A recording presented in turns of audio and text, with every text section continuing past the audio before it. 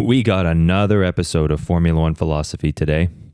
It's actually going to be a therapy session.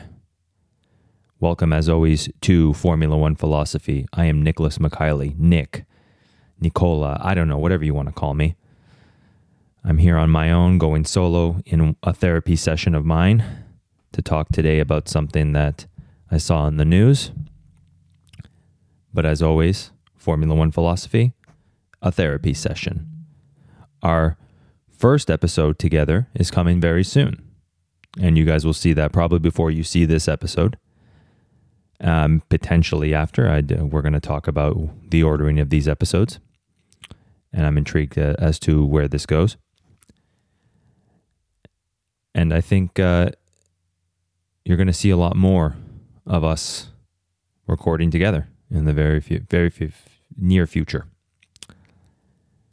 But today's episode, I'm going to talk about one of the recent news items that we've seen come out of Formula One. And it's not the Lewis Hamilton news to Ferrari. You're going to hear that with me and Sean. Sean and I are going to discuss that together. You're also going to hear, speaking of Sean, I thought I'd bring his name in before I mentioned this. You're going to start hearing solo Sean episodes, also known as F1 Therapist. F1 Therapist is the version of the podcast where Sean corrects my many mistakes, my many talking out of my ass moments, my many misinformation moments. That's the new word of this century, is misinformation, disinformation, whatever you want to call it. Sean's going to have his solo episodes known as F1 Therapist. Coming very soon, the first one. I think you'll probably see it before you see this episode. F1 Therapy is for me, Nick. F1 Philosophy is for both of us. F1 Therapist is for Sean, so his head doesn't explode. And hopefully we get some podcasters, some podcast sponsors, coming in soon so we can start giving you guys some more content. We're also going to hopefully open up a website very soon if you guys want to donate to us, donate in Bitcoin, cryptocurrency, anything like that. We will be in on that game very shortly. So like I said, today's episode is about the recent news in Formula One, not the one you're thinking of though. Not Lewis Hamilton. That's going to be something we discuss together. Today's episode is about the Andretti saga. Now, we're also going to talk about that together because it's worth talking about together, and also because I don't know all the details about Andretti, about the Andretti situation. So it's important that I hash it out with Sean as well, because I may just spew things out my ass as usual. However, there was one specific thing I wanted to talk about, and I'll get to that in a sec. Firstly, as you know, Andretti's bid for a 2025 arrival on the Formula One grid was rejected.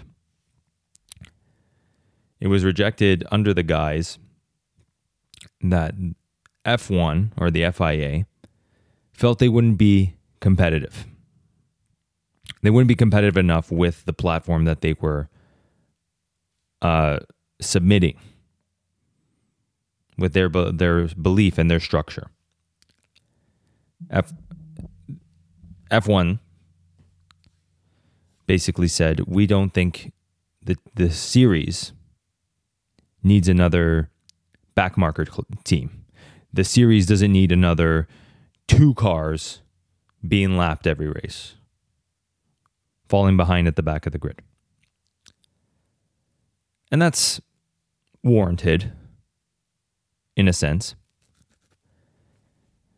that if you're just going to be a team right now that's going to rush into Formula One and essentially be demoralized, essentially be talked down because you're always at the back of the grid, what's the point in coming now?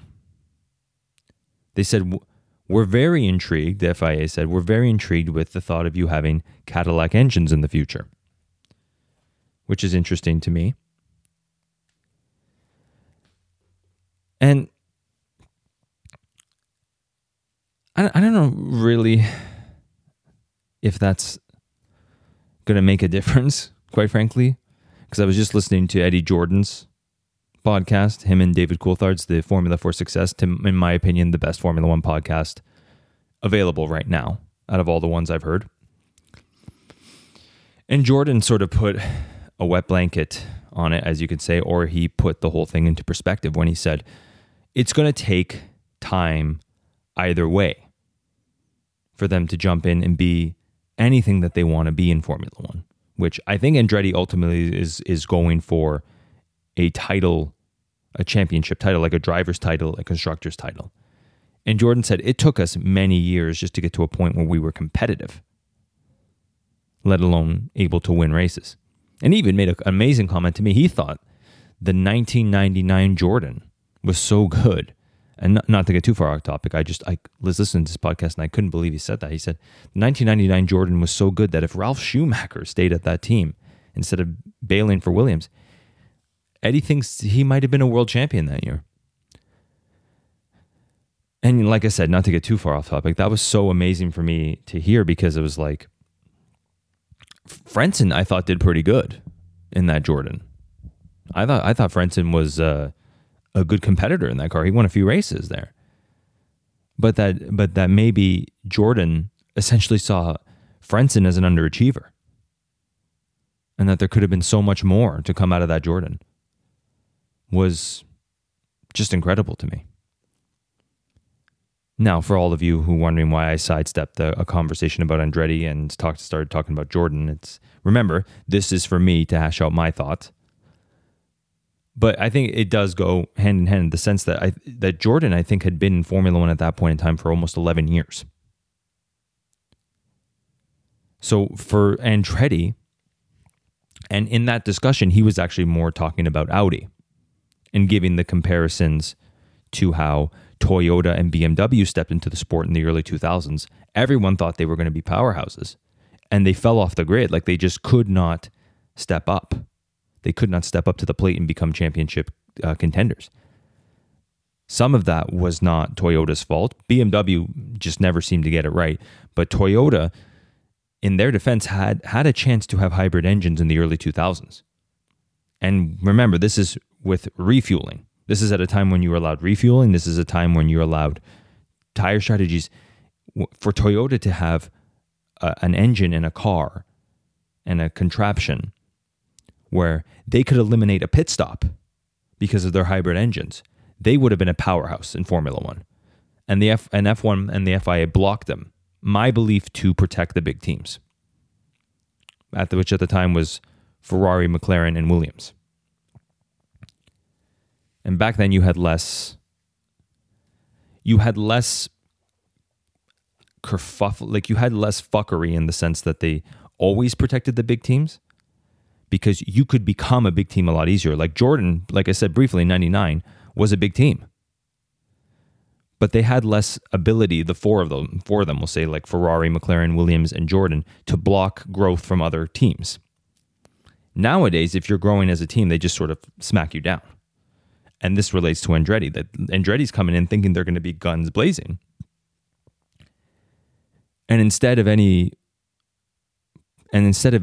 just coming to the defense of Andretti, it's sort of like a done deal where I'm sure the teams have a say in what the F1 and what F1 and the FIA just said, because F1 and FIA had to put it in their statement saying, this is all our thoughts. This is something we came to the conclusion of. And it's like, yeah, bullshit.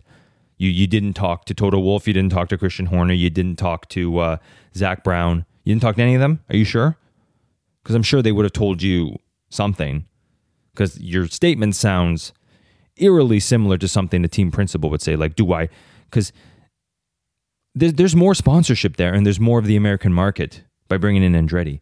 What do you mean that it sort of ruins the sanctity, which I'm paraphrasing, but it sounds like they said you're going to ruin the sanctity of what we have in Formula One now if you throw in a team that's just going to sit at the back. That doesn't sound like something Formula One would want to say. It sounds like something Formula One said after talking to the team principals, but had to make it clear that they didn't talk to the team principals.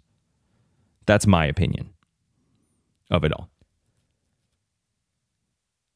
And I don't think that's fair to Andretti. And I don't know who it was, but someone's podcast essentially said, or someone's YouTube said, that the new Lewis Hamilton news was the distraction to the fact that Formula One did a screw job on Andretti. And I think that's completely fair. I think that's in a lot of ways what happened there, because it was such an egregious comment to kick out Andretti just because they're not competitive. What about Haas? What about, I'm not just going to shit on Haas, Alfa Romeo. Williams has been languishing at the back now for like at least 5 years, and they've been in decline for over 25. So what's going on there? Does the team really need two cars that are just going to be in decline because they helped build Formula One? Which was the crux of the argument of the team principals and the team owners a couple months ago. They said, we built this product. In order for you to come in, you're going to have to prove that you deserve to be here. None of you had to go through those hoops. None of you had to go through those hoops. You all came in at a different time when it was a lot easier to come in, and now you're blocking this team that's owned by the son of a former world champion, Mario Andretti. I don't know how much of a stake he's going to have in this team, but Michael Andretti was a Formula One driver only for a year, very competitive racer, racing family.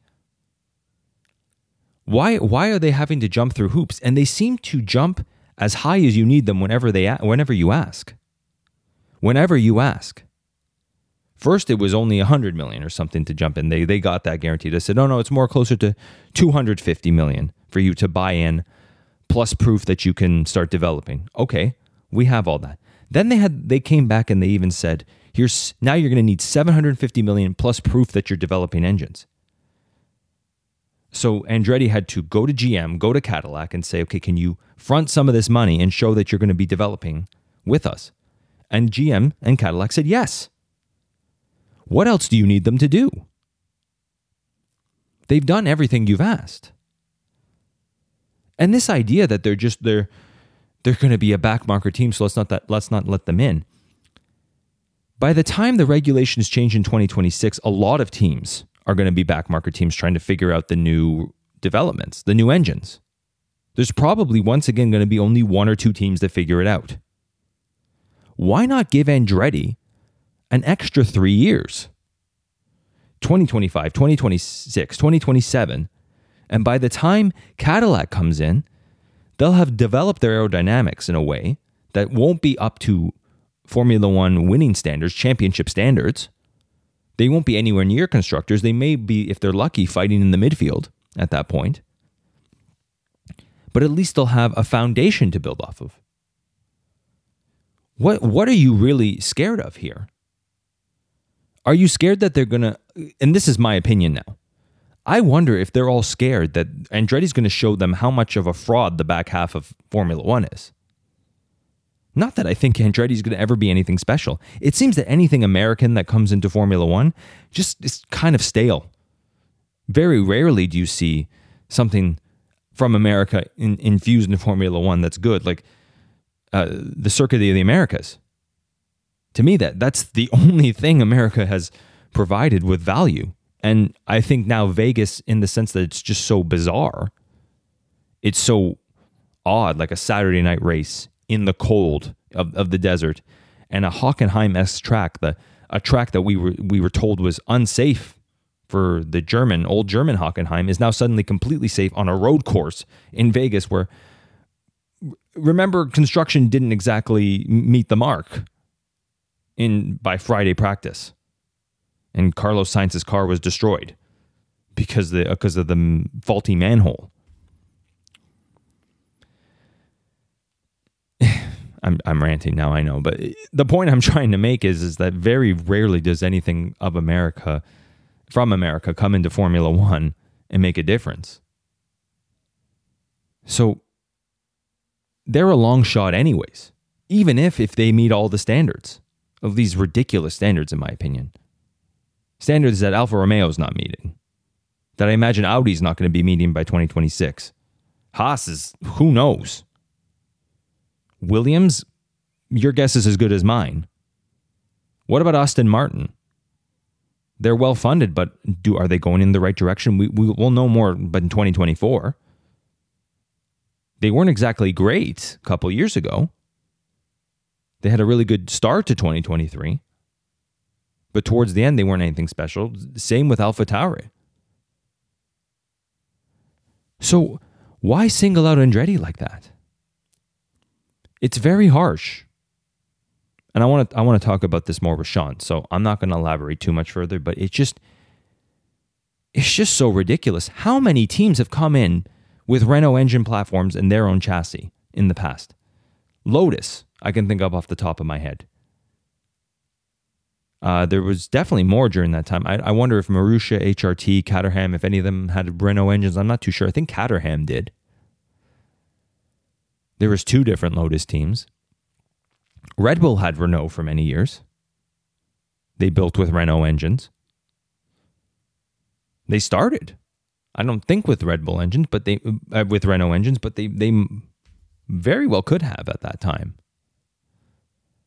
Something I should probably look up before I start speaking, but that's not what we do. That's not what I do here. Point I'm trying to make is, once again, the F1 and the FIA is doing a double standard on Andretti in the name of protecting the big teams while giving us a bullshit answer as to why we can't have an 11th team. They lied to our faces and said they're not going to be competitive. Yeah, half the grid is not competitive right now. Not a good enough excuse. Well, we've spent too much money building this. We don't want to just saturate our profit from the big teams and all the teams there. We don't just want to lose a piece of the pie for an 11th team. Half of you don't deserve 1/10 of the money you get. I've made this clear in other podcasts, but it should be said again. Like Haas, Williams, Alfa Romeo, and soon to be Kick, Racing Bulls, whatever the fuck they want to call themselves, do not throw stones in glass houses. You can just as easily go. And the way all of you came in wasn't exactly a guarantee for success. And we saw none of it. We've seen 2 wins from Racing Bulls in their entire tenure. Yes, they're the sister team of Red Bull. Yes, they're not supposed to be the dominant team, but still. Shut your mouth. Haas, not on the podium yet. Alfa Romeo, I don't even think Alfa Romeo came on the podium in this recent stint. Whenever they came in, I think it was 2016 or 17. I don't know if they got a podium at any point in time. So, leave Andretti alone. Let them come in. Let them develop. Give them time to develop. This team's coming in anyways, by the sounds of it, because GM and Cadillac are fronting the money and developing a factory to make these Formula One engines in 3 years' time. Why not let them have some time to develop their aerodynamics? They're gambling on Renault engines. By the way, that's another team. Renault is missing development. Renault was falling behind. So are you going to kick out Renault too? You're saying we don't want them to be a backmarker club with Renault engines. Well, then Renault should go too. Renault should go too.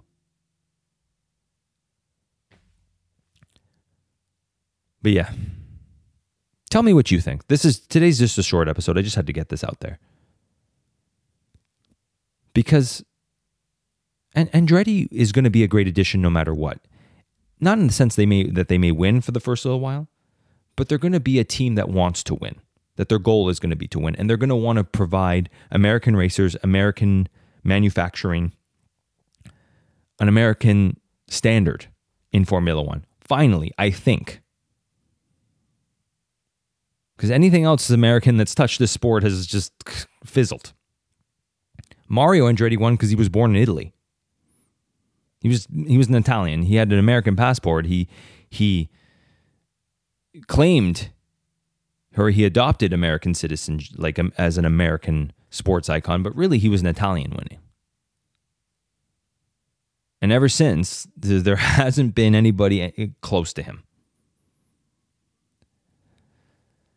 So I think we have an opportunity to see a great team in Formula One in the future, and you're just delaying it, I think, out of spite. Give them 3 extra years to develop. It couldn't hurt. Even 2. Even start them in 2026. They'll live and die by the Renault engines.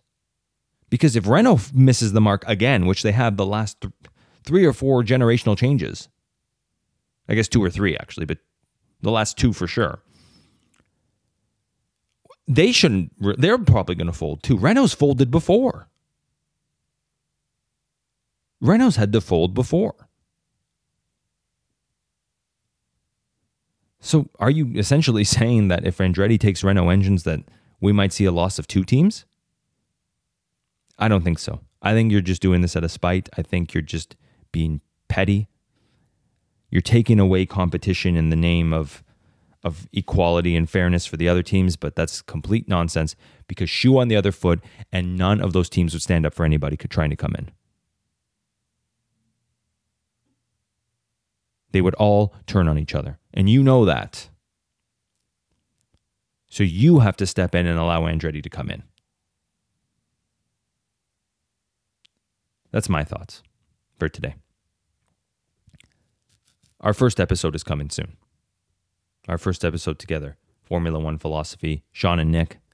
You're going to hear it very soon. Like I said, probably before this one. Probably a couple of therapists by Sean Medeiros, F1 therapist. Episodes coming soon. And yeah, maybe some other content. I don't know. Keep listening. And keep an eye out for us in the future. We're going to have a lot of different content. And I hope you enjoy. Once again, this one was for me and not you. So if you didn't like it, talk to the therapist.